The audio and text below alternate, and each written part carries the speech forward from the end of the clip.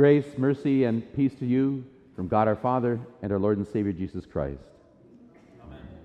Our text for this day is Matthew chapter 21. Here again the part that reads, Jesus said, "Truly I say to you, the tax collectors and the prostitutes go into the kingdom of God before you.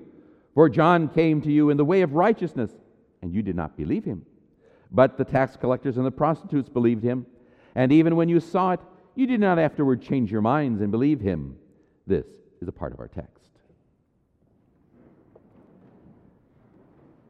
Right before the reading of this text, Jesus has just cleaned house. And if you ever known that if you clean house, something is going to change. There's something bigger that's coming up. Maybe it's company, maybe it's a change of season. But if you can't see the reason, there is, or I should say, there are questions. The chief priests and the elders want to know. They have questions. Well, there's a porch in the back of our first house that we had. The door was locked and the shutters were closed. My brother and sister and I, we thought that it would be a great place to play, for we had. And so we started cleaning up, and there were puffs of dust as we swept the floor, and as just like a smoldering fire, those billows of dust went up and floated out into the whole house. Just like a quiet day on the Canadian plains. Yes. Did we notice? No. No, we're on a mission, thinking that our parents would be so proud of us for cleaning it up. Like fiery authority of the chief priests of the temple, my mom questioned us, "Who told you, or who told you that you could go in there?" Yeah, who told you? Who gave you the right?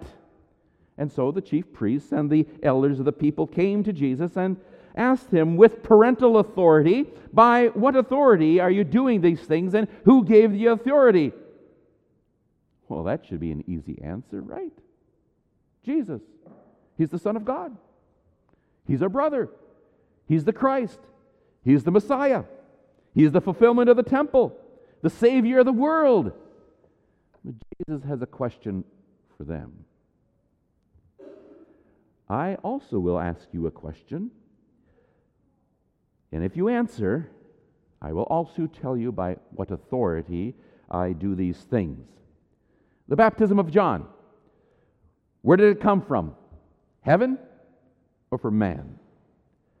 Now, if you're watching what's going on, you're reading what's going on, you begin to wonder, why is Jesus doing it this way? Is he trying to get himself in trouble? Because these are the top authorities, both religiously and in many ways politically, under Rome.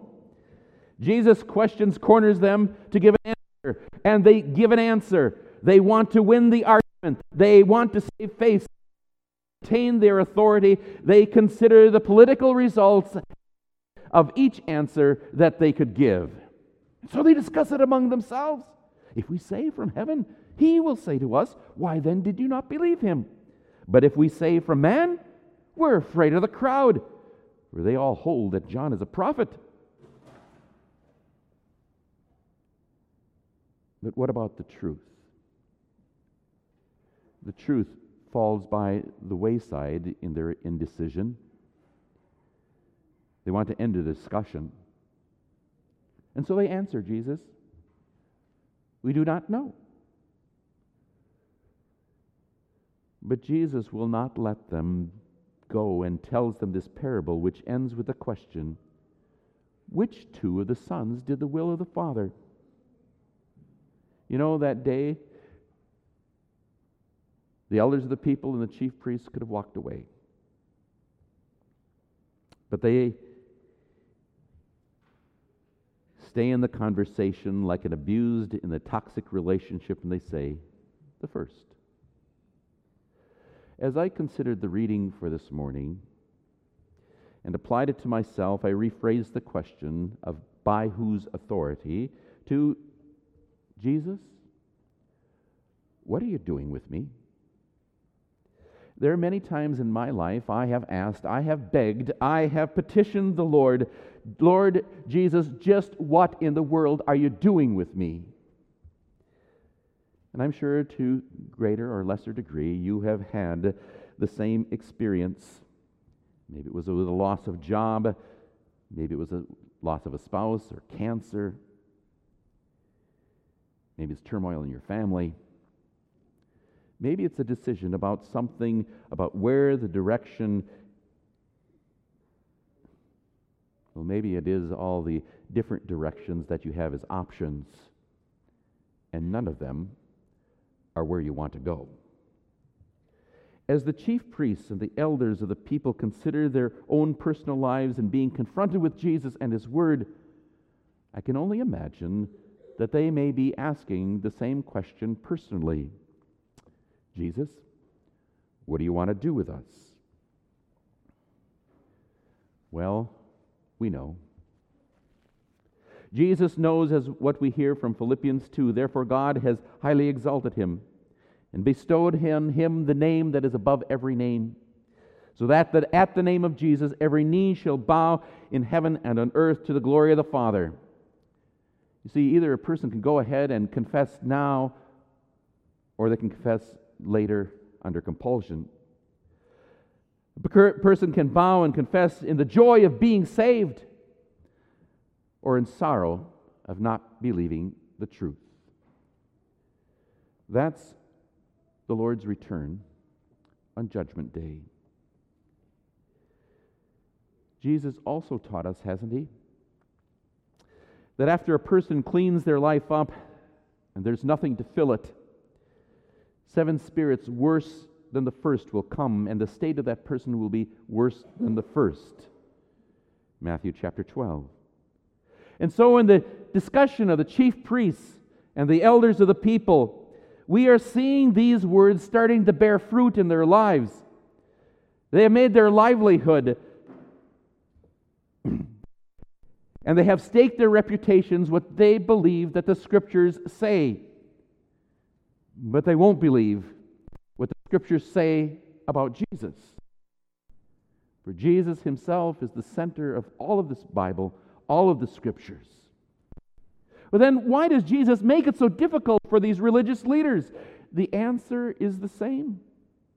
When God brings challenges and difficulties and problems into our lives, we read in 1 Timothy 2, God our Savior, who desires all to be saved and come to the knowledge of the truth, for there is one God and one mediator between God and man, the man Christ Jesus.